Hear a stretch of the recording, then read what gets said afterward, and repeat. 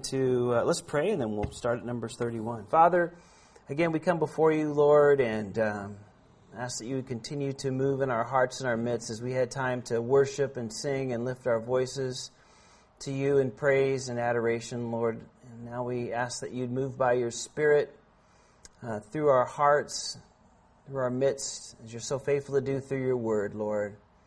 We just love you and thank you in Jesus' name. Amen. Amen. Well, we're coming close to the end of the book of Numbers, and what an exciting time. I think there's some great lessons in these two chapters tonight, and so let's look at that. So if you made your way to Numbers, and I didn't make my way there, so let me do that real quick. Chapter 31. Remember that we are moving into this new generation of people that are coming into the land. They had gone through the wilderness and the journey, about 40 years of wandering, and because they didn't choose to go in faith. Remember, they showed up there, they spied out the land. Two of the spies said, yeah, we can do it. The other 10 said, there's no way we can do it. There's giants. They have walled cities. It's just impossible. Even though the Lord had told them all that ahead of time, He promised that He would take them in, that He would go ahead of them and take care of all those impossible obstacles. Well, they chose to believe the 10's bad report, and they wandered around. And so again, now this new generation, the old generation has died now, this new generation is coming out. Remember, most of them were little kids when this started. Some maybe were in elementary school, some maybe were kind of high schoolers, we'd say. Some weren't even born yet. And so when that wilderness march started, so God wanted to prepare those people for going into the land. And one of the things they were going to do before they go in chapter 31 is that, remember the Midianites we talked about a couple weeks ago? There was a guy named Balaam. It was that whole kind of weird deal where, God spoke to him even though he wasn't a believer, and he did all kinds of stuff. God, for some reason, is one of those things we don't have the answer to why God would speak to him and through him. But he did, and when the people were coming in to that Moabite land, he said, oh man, I better call Balaam over here because there's no way we can defeat him. I want him to curse him. And remember, he came reluctantly, even though the Lord said not to. And then, remember, he would look at the people, and God would give him this vision and bless them. And he did that a number of times. But remember, all of a sudden, he told the king of Moab, listen, you're not strong enough to defeat him on the outward. There's just nothing that can come against them that can defeat them because they're God's people. The only way you can beat them is if they defeat themselves, right?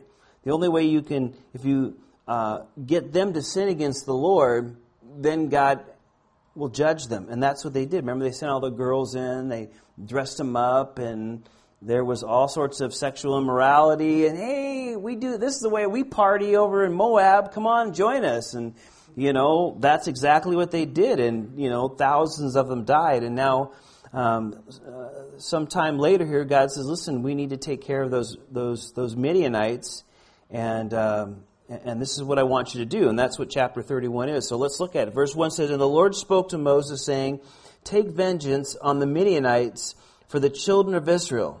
Afterwards, you shall be gathered to your people." So pretty much this is the last official act of Moses. Remember, God said, you're not going to go in the promised land. You misrepresented me.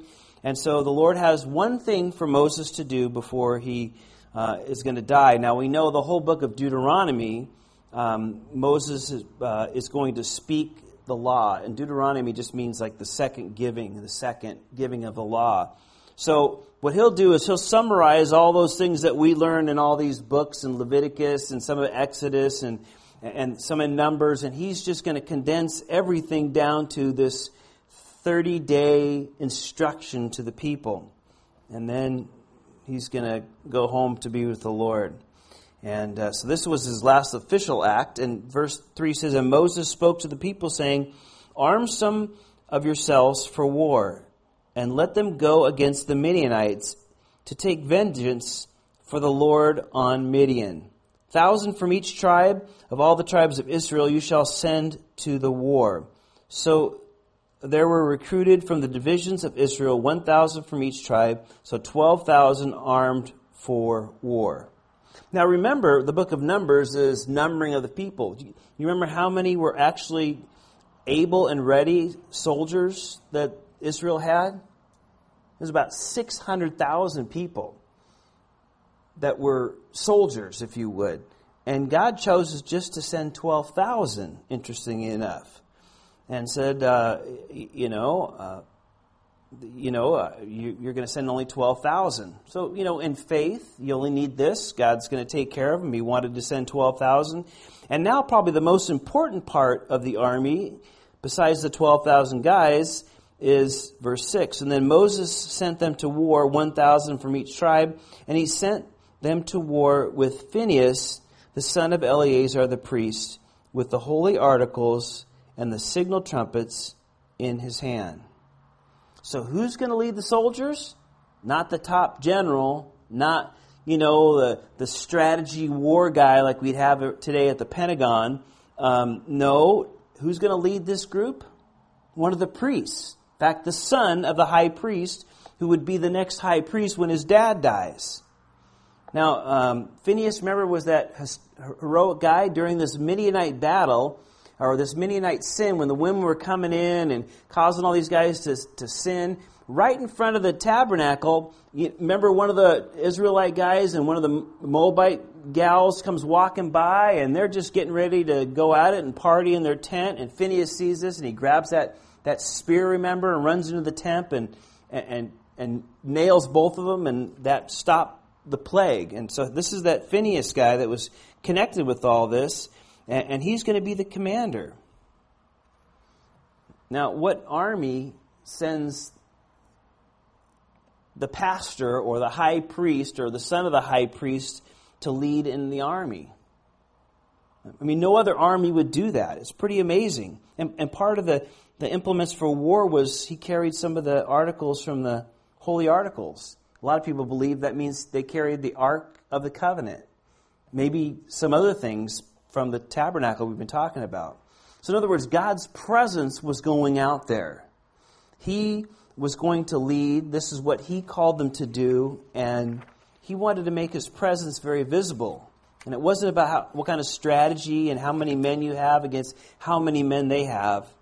No, I want you to send the priest ahead. He's going to signal the trumpets, and I'm going to take care of it. So again, this was a holy war, if you would, in the name of God and the power of God. And so, again, is this somebody you want to lead the army? If you're going out to fight, I don't want the priest to go. I don't want the holy guy. I mean, come on, we need a general. But, what they were saying is, Lord, we're counting on you.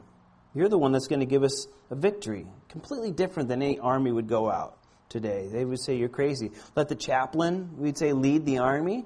No, that's the guy that just prays. That guy is this, what does he know about going out? Well, it was amazing. Remember, there was a story, not Uzziah, I'm trying to think, one of the kings in Israel. Remember that God says, I'm going to give you victory. It was like 1,000 to 1 odds. There was so many of the opposing force, and God said, listen, I'm going to give you delivery. And remember, the king sent out the praise team ahead. They're just already rejoicing because God said they're going to give him victory. So who led their small little army? It was the worship team singing praise to God because He was going to give them deliverance. And it's a great thing to go out knowing that God is for you and God's with you and He wants to give you the victory. And that's what happened. So verse 7, and they warred against the Midianites just as the Lord commanded Moses, and they killed all the males. They killed the king of Midian with the rest of those who were killed, and it lists their names, Evi, Retkin, Zur, Hur, and Reba, the 5 kings of Midian. And Balaam, the son of Beor, they also killed with the sword. So Balaam was in there too, and remember he said one of his blessings from the Lord, may, I die the death of the righteous, but you got to live the life of the righteous to die in the life of the righteous. And he was died. So every one of the Midianite soldiers dies, including Balaam. And God gives them victory. Verse 9, the children of Israel took the women of Midian captive with their little ones as they as the spoil took as spoil all their cattle, all their flocks, and all their goods.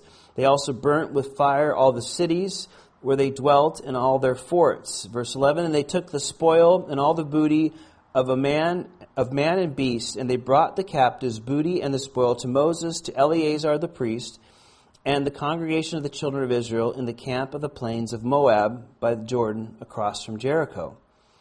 And Moses, verse 13 says, Eleazar the priest and all the leaders of the congregation went to meet them outside the camp. But Moses was angry with the officers of the army and with the captains over the thousands and the captains over the hundreds who had come from the battle. And Moses said to them, have you kept all the women alive? Look, these women caused the children of Israel through the counsel of Balaam to trespass against the Lord in the incident of Peor. And there was a plague among the congregation of the Lord. Now therefore kill every male among the little ones and kill every woman who has known a man intimately. But keep alive for yourselves all the young girls who have not known a man intimately. So they had a great victory, and they came back and they brought all the spoils back, but rather than getting praise from Moses, they got anger. He said, why did you keep all these women alive?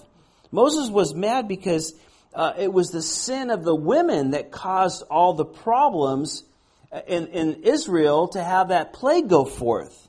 And so why did you keep them alive? It wasn't the men, it was the women. And again, there was all the, they were getting hooked up with all the Midianite ladies. Remember, the enemy couldn't defeat them on the outside. They could only bring judgment on themselves, which is what Balaam told them. And the Lord here says something that, you might think is kind of harsh in one way, but he says, listen, I don't want that sin to spread again. You already know what they did once. You already know what they're capable of. You already know the immorality in that whole group of people. And I don't want that to be a part of anything that you have at all.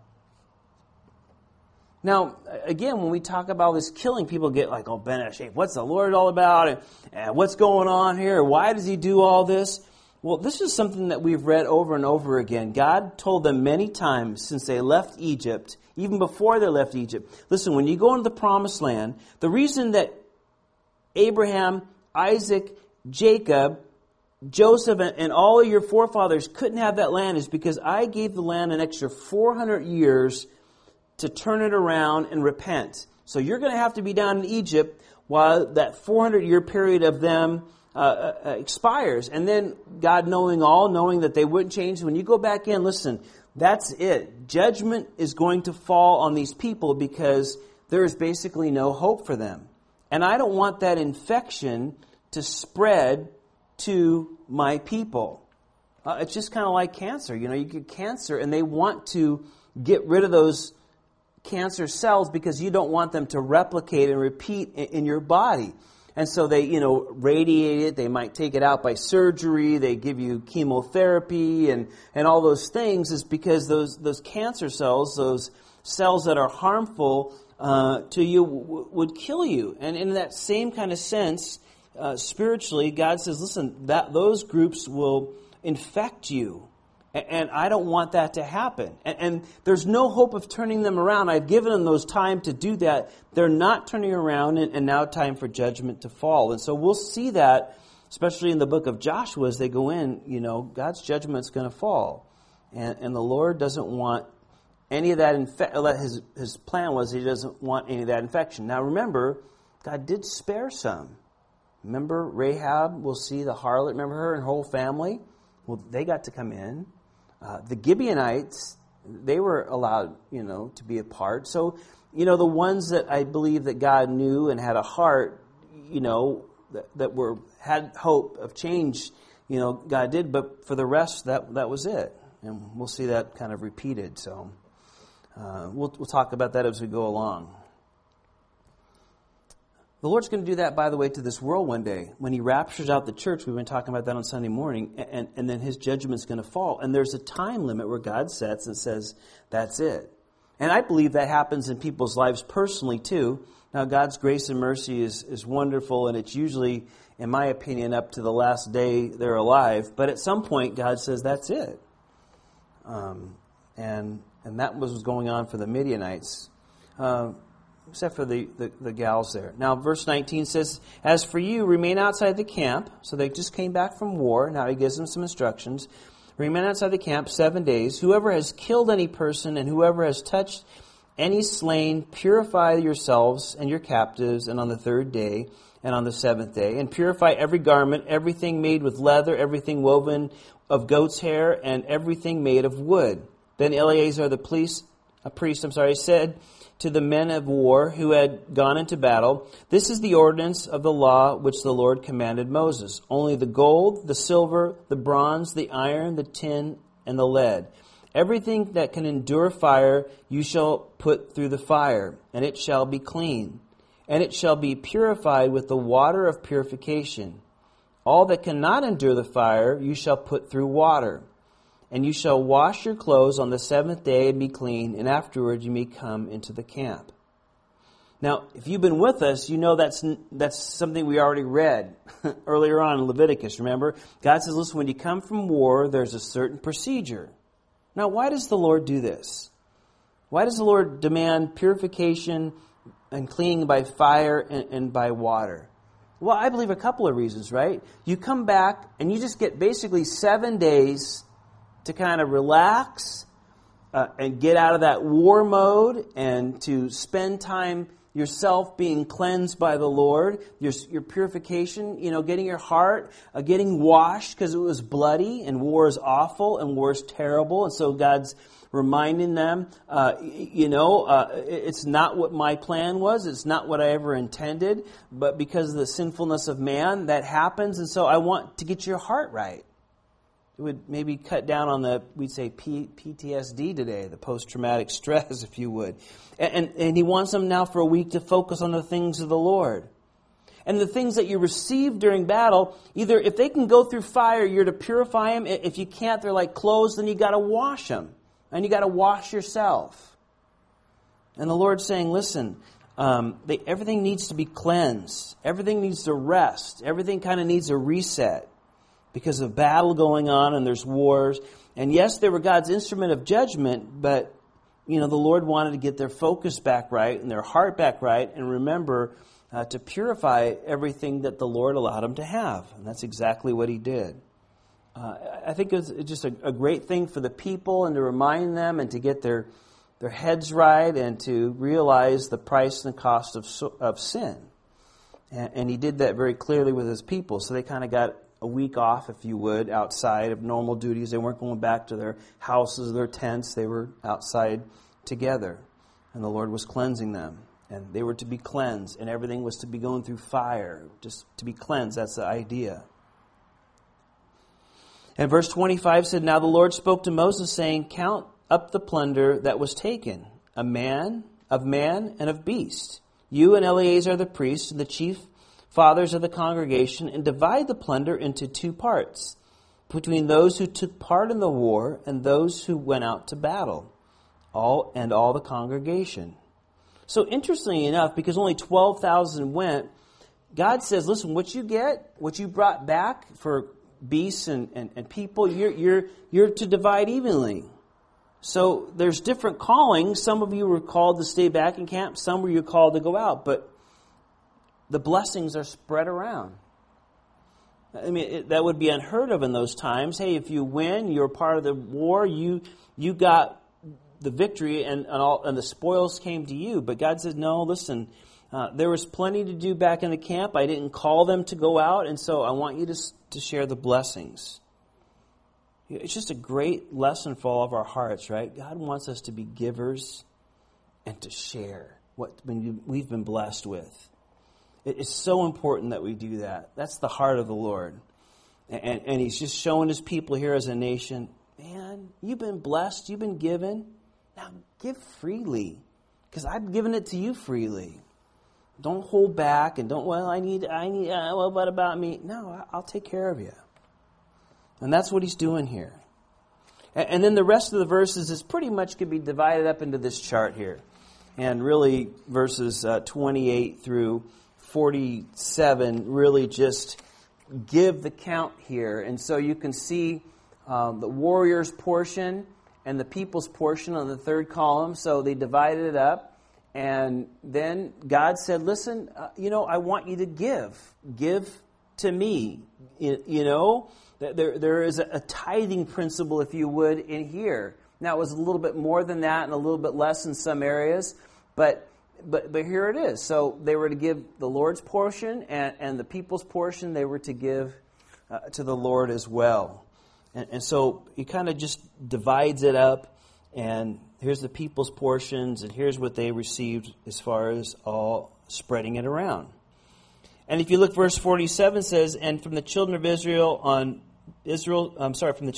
half Moses took one out of every fifth, drawn from a man and the beast, and gave it to the Levites, who kept charge of the tabernacle of the Lord, as the Lord commanded Moses. So they received the blessings and the spoils, and then God shares it out. So everybody gets to enjoy the blessings, and it's spread around of what God's done. But that's not all. Read the last part of this chapter. It's pretty interesting. Verse 46, and the officers who were over thousands of the army, and the captains of the thousands, and the captains of the hundreds came near to Moses. And they said to Moses, your servants have taken account of the men of war who are under our command, and not a man of us is missing.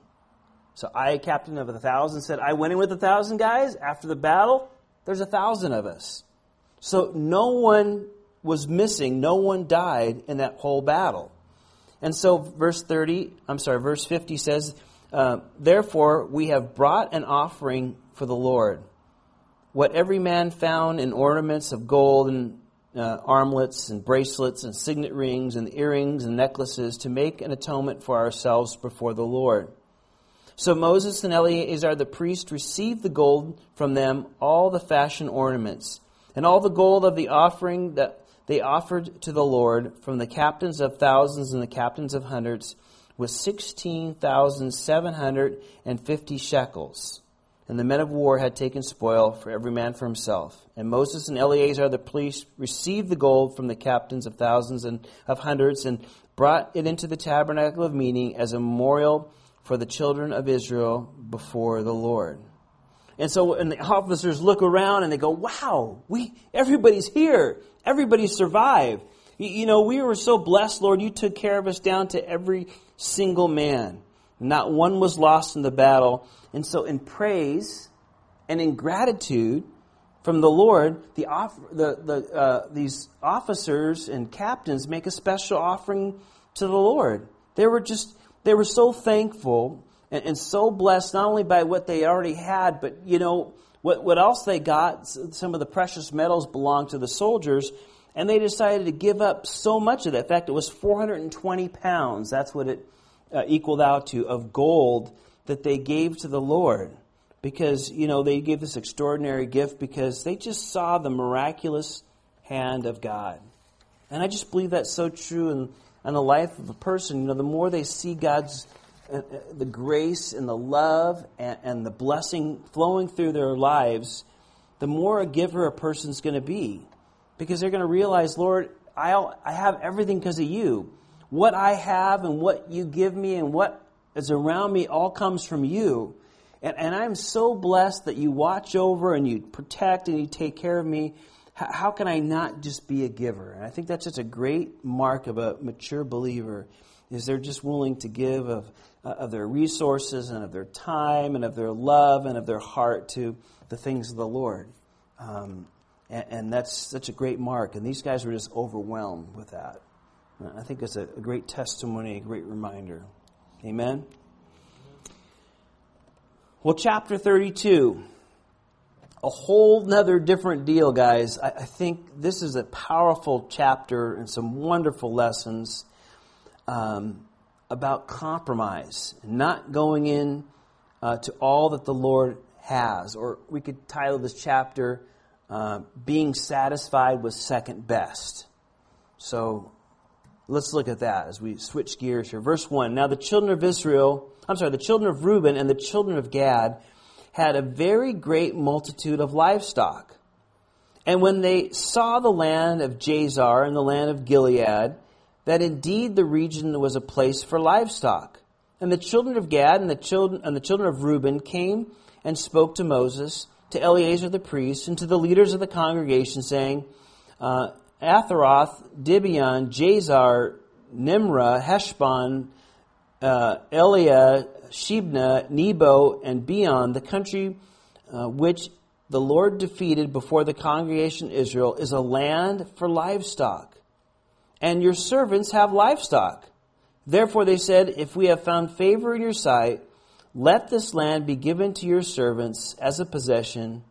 Do not take us over the Jordan. Man, if you're an underlining guy in your Bible, I think verse 5 is just a great line to underline.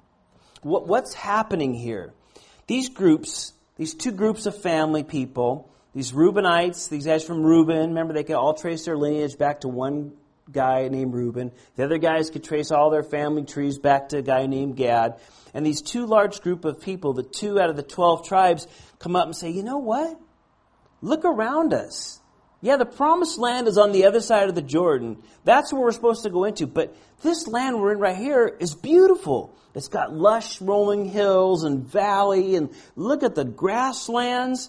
And, for some reason, these two groups, we have a lot of animal. We have a lot of cattle. We have a lot of livestock.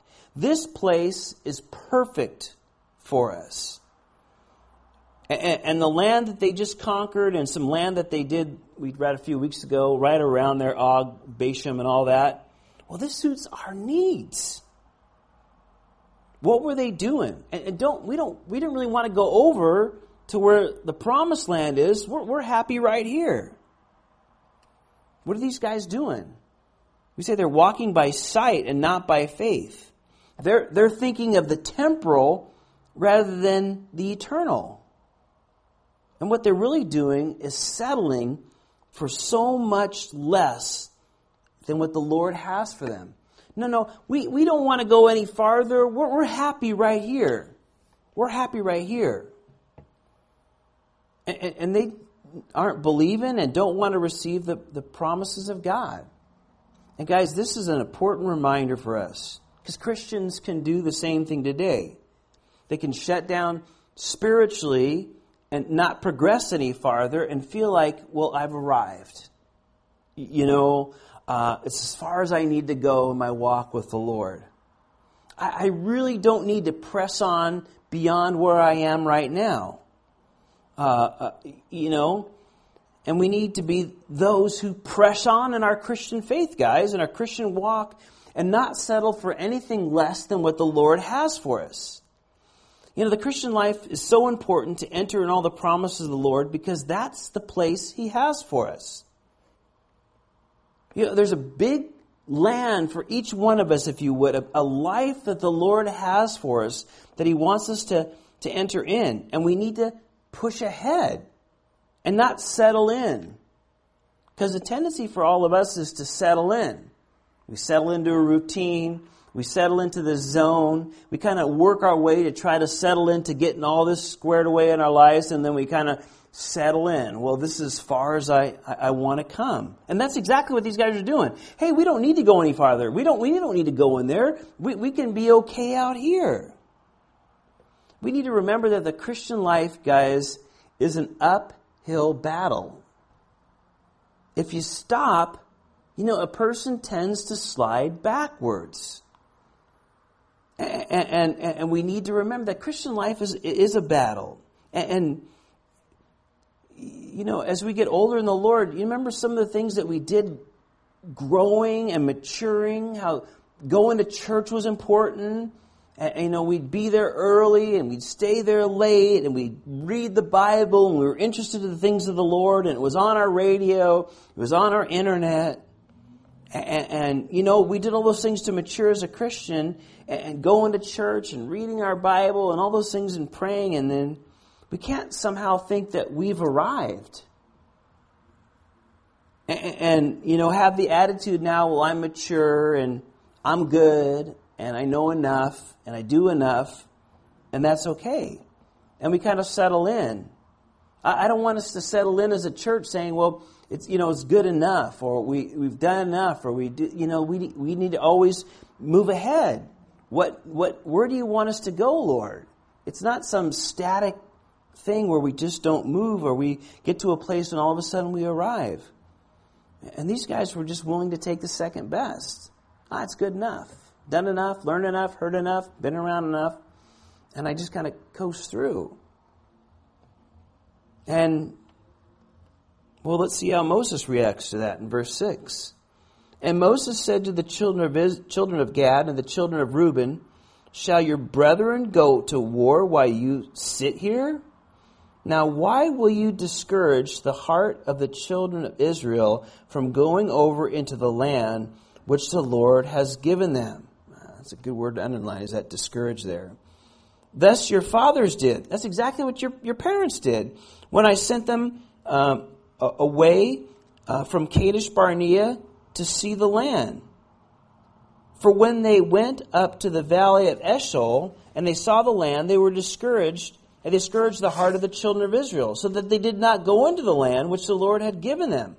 Verse 10, so the Lord's anger was aroused that day, and he swore an oath, saying, surely none of the men who came up from Egypt from 20 years old and above shall see the land which I swore to Abraham, Isaac, and Jacob, because they have not wholly followed me, except Caleb the son of Jephunneh of the Kenizites, and Joshua the son of Nun, for they have wholly followed the Lord.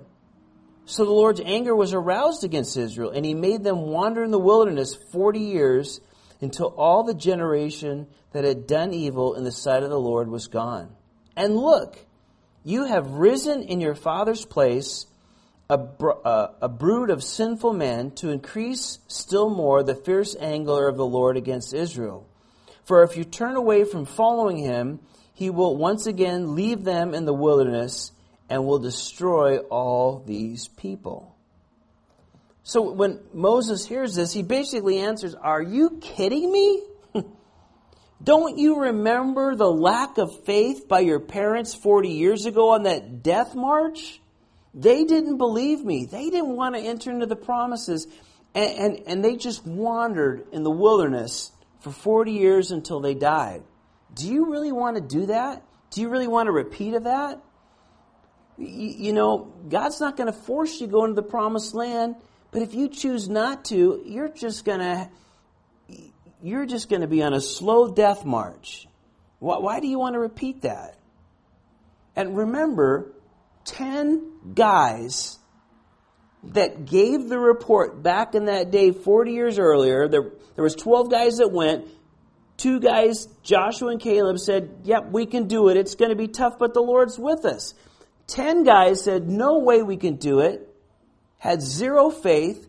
And what did 10 people do to a group of almost 3 million people? Discouraged them all. Discouraged them to the point where they just said, forget it. We're not going to go in. And God and Moses is saying to these people, that was 10 guys. What's it going to be like when there's, 15 or 20% of the people want to just settle over here? And again, don't you want to enter into the promises of God?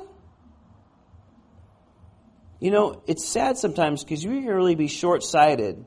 We can forget the power and influence of the Christian walk in the church.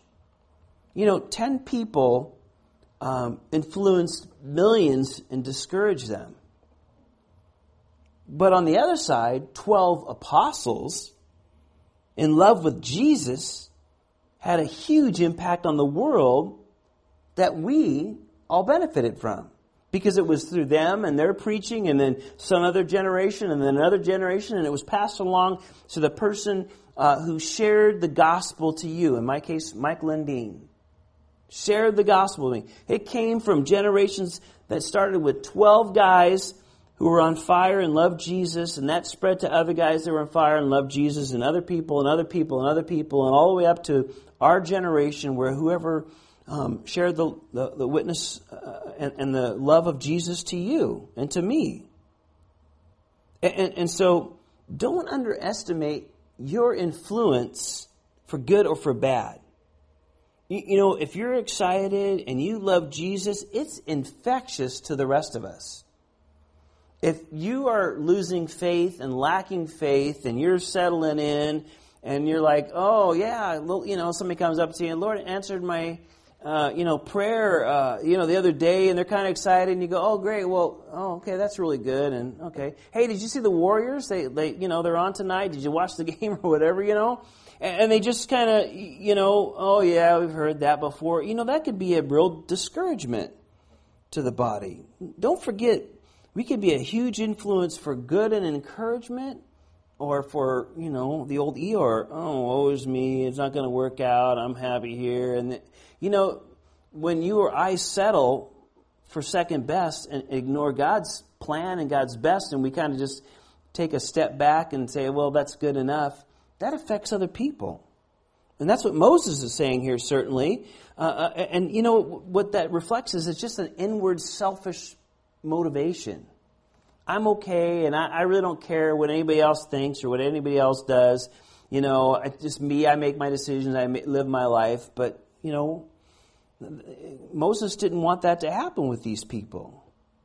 This is what's best for me. Look at the grass. Oh, man, it'll be so good for me. And everything will go well. And I'll be well fed and taken care of. And look at it. It's all set up. It's perfect. This is good enough for me.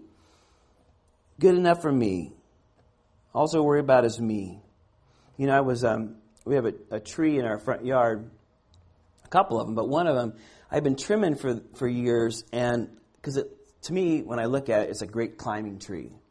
And as a kid, I used to climb trees, and we kind of live in a newer neighborhood, so there's really no mature trees, and this one's getting to the point now after about 10 years. And I've been trimming it, but I've been doing it a certain way that if you had to climb, there was branches you can grab onto, and you can go up there. And for some reason, a couple days ago, I said, "Hey guys, why don't you start climbing these trees? Look at the branches are perfect." And all of a sudden, the light bulb went on for some reason, particularly with Anastasia and our neighbor who lives across the street, who's the same age as Anastasia. And they were all excited, and they were climbing and getting up there. And then, but I noticed that Anastasia, who's a little bit smaller, had a hard time getting into the tree, And so I'll screw little steps into the branches. Into the trunk, just so a couple of them, so she can get up there pretty easy and get down easier, more than doing the death fall. And so I started doing it, and then the neighbor girl started saying, "Oh, I don't want those on there." And she goes, "I like climbing it this way." And she's a little taller, so she can reach the branch and kind of get up. Anastasia has a little bit of a hard time. I said, "Well, it's okay. I want to put a couple steps. It's easier for you guys to get down." And she kept playing, "No, I don't like it. It gets in the way of me climbing up the way I want to." And I started thinking to myself, this is my tree. It's my yard. I really don't care what you want. I'm doing this for my daughter. I'm being totally honest. I'm totally thinking this. And then I'm like, Dylan, just whatever. And I keep doing it, right? And then Anastasia says to me, "Oh, she doesn't want it. Dad, can you take it off? She doesn't like it." Because she was complaining out of Anastasia. And I got to the point where I was about ready to say, "You know what? If you don't like it, have your dad trim your tree and you climb that whenever way you want it." So that's the way I was thinking. And this kind of verse just kind of popped up in my mind here because, you see, all I really cared about was me and mine and how Anastasia could easily climb the tree. But, see, that's the kind of attitude they had here. But see, the attitude of walking with the Lord, the attitude of trying to serve the Lord and enter into the promises of the Lord and growing in that, we just get out of that, well, this is what I want, this is what's good for my little life, and think about others and respect others and serve and share the good news, and it's more about than just about you and your little world. And these guys on a huge scale of that were thinking, I don't care if they get discouraged, they don't get discouraged. This is where we want to be, and we're settling in here. And even Moses says to him, "Hey, listen, your parents died because of their lack of faith, and you want to settle in for something outside the promised land?" And Moses is just kind of blown away. Well, this is how they respond. Then they came near to him and said, well, we will build sheepfolds here for our livestock and cities for our little ones, but we ourselves will be armed and ready to go before the children of Israel until we have brought them to their place, and our little ones will dwell in fortified cities because of the inhabitants of the land. And we will not return to our homes until every one of the children of Israel has received his inheritance. For we will not inherit with them on the other side of Jordan and beyond, because our inheritance has fallen to us on this eastern side of the Jordan. Then Moses said to them, if you do this thing, if you arm yourselves before the Lord for war, and all of your armed men cross over the Jordan before the Lord until he has driven out his enemies before him, and the land is subdued before the Lord, then afterwards you may return and be blameless before the Lord and before Israel, and the land shall be your possession before the Lord. But if you do not so, then take note, you have sinned against the Lord, and be sure your sin will find you out. Build cities for your little ones and folds for your sheep, and do what has proceeded out of your mouth. And the children of Gad and the children of Reuben spoke to Moses, saying, your servants will do as my Lord commands. Now notice it's in verse 26 again. Our little ones, our wives, our flocks, and all our livestock will be there in the cities of Gilead. But your servants will cross over, every man armed for war before the Lord to battle, just as my Lord says. So when Moses goes back, and are you crazy? You're going to sit here, you're going to discourage everybody. They said, well, listen, no, Moses, we're going to help out. We'll send our warriors, our soldiers, out to battle to help you guys. But, here's kind of their attitude. We'll do what you said, and we'll lead out there. We'll go in there. We'll help out a bit. We'll serve. We'll be a part.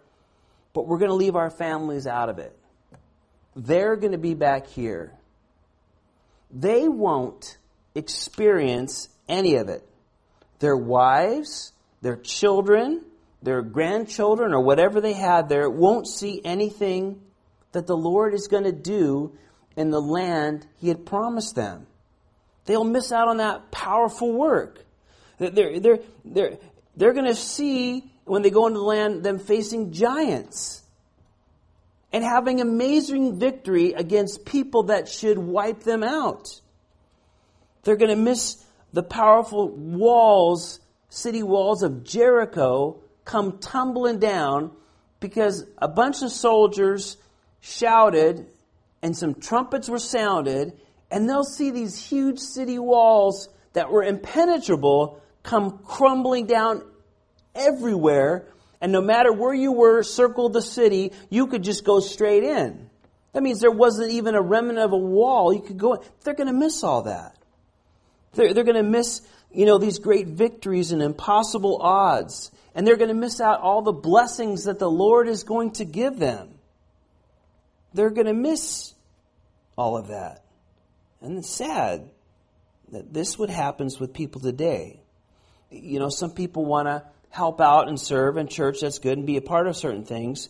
But for some reason, they give their families some sort of pass to stay back and do their own thing, or give them in their own mind some sort of freedom.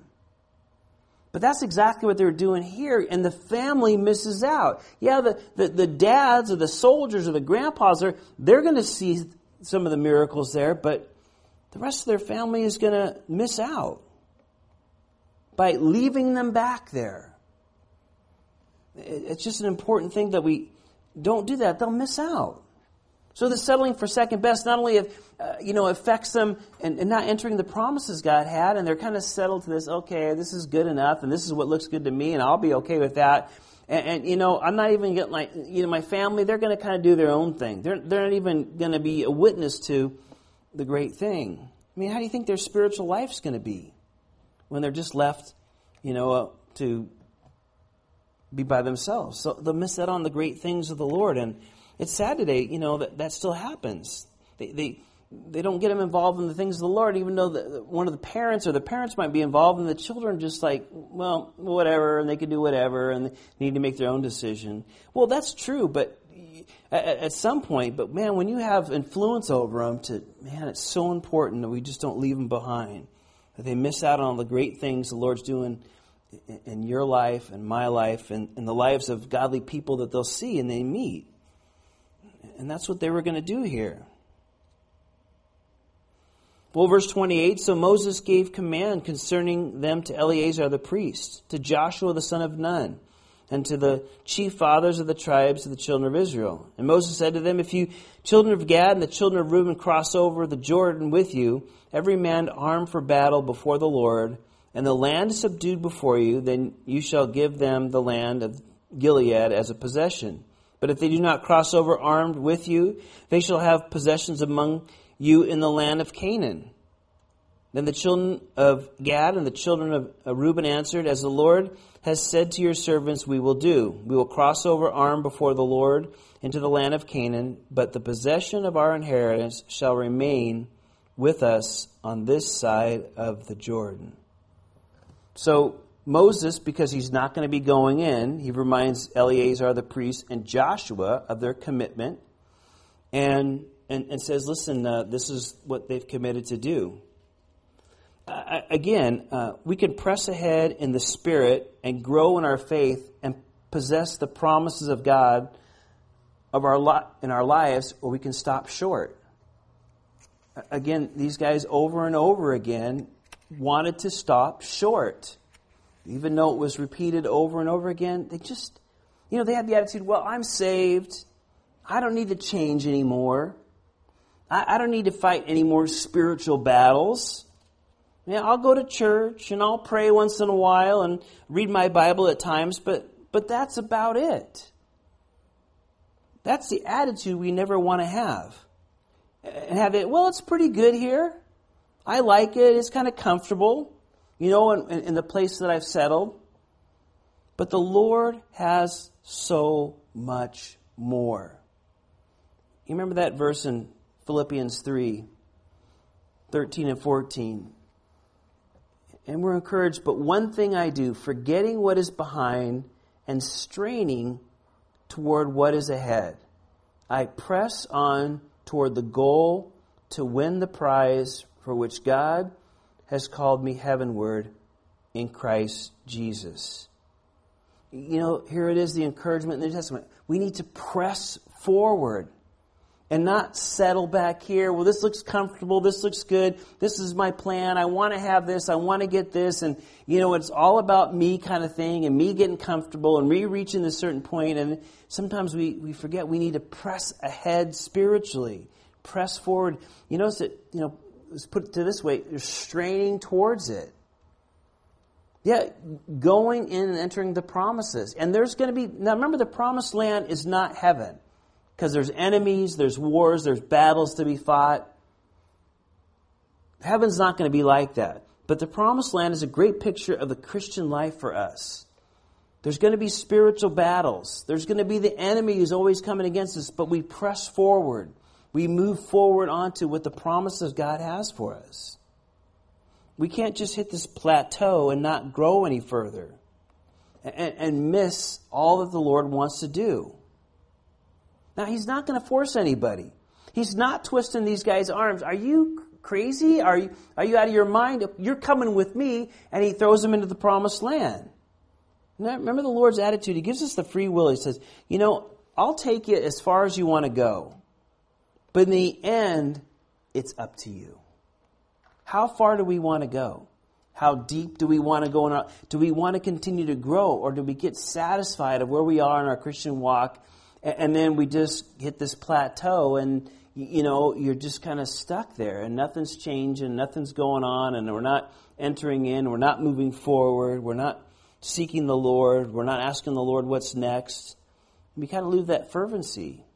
That's why it's always great to have, new believers around the church. Because they're so encouraged and they just, you see the changes and they're learning so much and they're growing and they're desiring to do that. It just spurs everybody on. And God's not forcing them to do anything. But, they're just settling for second best, to say the least, outside the place where God wanted them. Here's another good encouragement from James chapter 4, verse 17. Because sometimes we think, well, life is just about, I don't sin, I stay away from this trouble, and this is not good for me, and I don't do this, and I get involved in that.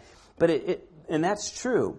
But remember, we're also told anyone who knows the good he ought to do and doesn't do it sins.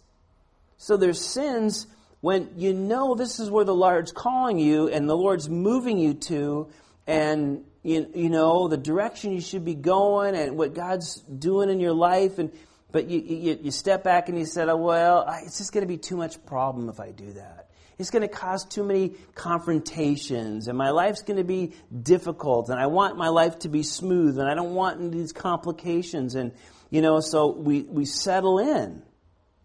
And the Lord said, listen, if you know that you should be doing this, and I've called you, and I put on your heart, and you've just shoved it to the back burner continually, then, it's not doing something that causes you to sin. Sometimes it's not doing something you should do. That's also considered sin. And these guys knew better, but they didn't want to enter in, and God calls that a sin as well. Well, let's look, just so you have an idea. This is the kingdoms now Egypt's down here, and these are the kingdoms as they were conquering coming up. This blue line, remember, is the Jordan River. And so they were coming up this way, and they had defeated, they didn't touch the Edomites, but they did do some of Lot here eventually, and then these are the other places that they were going to. And this is a map of kind of where they're settling in. This is what they want. Here's the promised land on this side of the Jordan, and it goes up and it goes down. But this is the promised land. But this is what they said. Now we'll get close. We're close to the promised land. We're right up against it. We're kind of close to where the Lord wants it. We don't want to be too far away, but yet we don't want to enter in as well. And we'll see here, we've been talking about Reuben and Gad, but we'll see here in the next couple of verses as we finish up, they also influence half of the group of Manasseh. Half of them, you know what, it is pretty nice here. It does look pretty good. This will work out for us. It's a pretty neat deal. And they'll eventually influence half of this large group of people as well to stay over here. And the other half will go over, but these guys won't. And again, here's a picture of all the tribes where they'll eventually settle. We'll get to that in Joshua, but we're gonna stay over here. And let's read the rest of this here. Verse 31. So Moses gave the children of God to the children. Moses gave to the children of Gad, to the children of Reuben, and now notice, and half the tribe of Manasseh, the son of Joseph, the kingdom of Shion, king of the Amorites, and the kingdom of Og, king of Bashan, and its land, the land with its cities within its borders, and the cities surrounding the country. And the children of Gad built Dibon, Atharoth, and Ar. You guys can see that. You can read all the rest of those names there. Blah, blah, blah, verse, those named Beth Namrah, verse 36, Beth Haran, fortified cities, and folds for their sheep. And the children of Reuben built Heshbon and those cities right there. They changed their names, as you can see at the end of verse 38, and they gave other names to the cities which they built. And the children of Machir, the son of Manasseh, went to Gilead and took it and disposed the Amorites who were in it. And Moses gave Gilead, Machir, that guy, Manasseh, the son of Manasseh, to dwell in it. Also, Jair, the son of Manasseh, went and took its small towns and called them Havoth Jair. And then Nobah went and took Kenneth and its villages and called it after Nobah, after his own name. So you can see these are some of the towns that they took that were in there. They're listed right there. And again, guys, this is the place they settled for. Right up against the promised land, but not entering into the promises of God. Not entering in where God had for them. And you know what happened? These guys became easy pickings for the enemy. They would have the most trouble. They were the first group to fall and to fall in idolatry. They were the first group to get attacked. They were the first group to move away from the Lord. Eventually in Jesus' day, remember the area of the Gadarenes? It became a place where there was a bunch of pig farmers and demon-possessed people running around. That's what that became in Jesus' day. Remember, he goes over to the Gadarenes, and that's what this whole area became. It just, outside the will and the place God has a person, you become easy pickings for the enemy, and he picks you off. And it's easy to fall back into things that the Lord doesn't have for a person. I find personally that, the people that need the most help and counseling are the people who have given the least amount of attention to the Lord. But conversely, those who have given a lot of attention to the Lord and given Him the most attention, they're the people that really are such a blessing to the church and to people. Because you don't want to become an anorexic Christian, if you would. We don't starve the Spirit. We don't feed with other things, and then, we all eat very well, all of us. We all have good food, and we're blessed in so many ways. But, again, it's important that we feed the spiritual. Because if we're starving that and filling with other things, we'll be like these guys that just get picked off. And we'll read it as we read through the Old Testament. We'll see these guys get wiped out, and they're book of Judges, man, people are coming in and taking advantage of them, and then they get involved in all the other stuff that's going on there, and they just kind of go the way of the world, and eventually, like I said, in Jesus' day, they're just not even really remotely connected. And all because they didn't want to enter in and move forward and enter into the promises God had for them. Well, let's learn that important lesson. Amen? Father, we thank you for this time that we looked at these great lessons tonight, Father.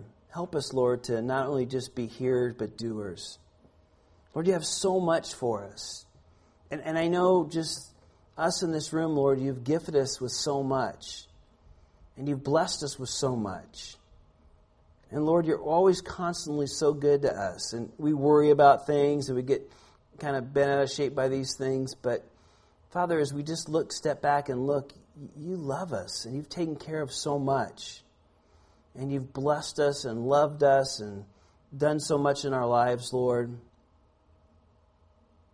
And it doesn't just end there. There's not a place that we arrive and park and set up camp. Oh, well, in heaven, we'll certainly do that. But down here, it is an uphill battle, and there's going to be difficulties. But there's also going to be great victories and great blessings along the way. And Lord, it's all preparation for heaven. And you want us to be ready for where we do park it, so to speak, and we do have this eternal wonder and amazement. You're working in us now those great things that will pay great dividends later on.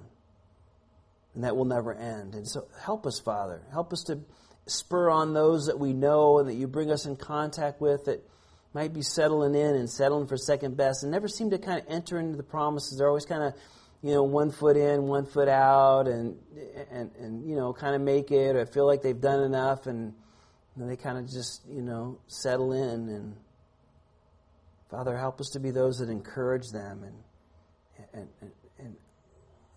not like Manasseh, not like a Gad and Reuben that even caused another half a group of people to join in. We have a great influence for good or not for good. Remind us that each one of us is hugely important in that area. And then together as the church, it makes such an important factor in the church, Lord. So we thank you, Father, that you preserve these lessons for us, Lord. And again, minister to our hearts, Father. Bless your people. Remind them, show them of the great blessings that you have in store for them.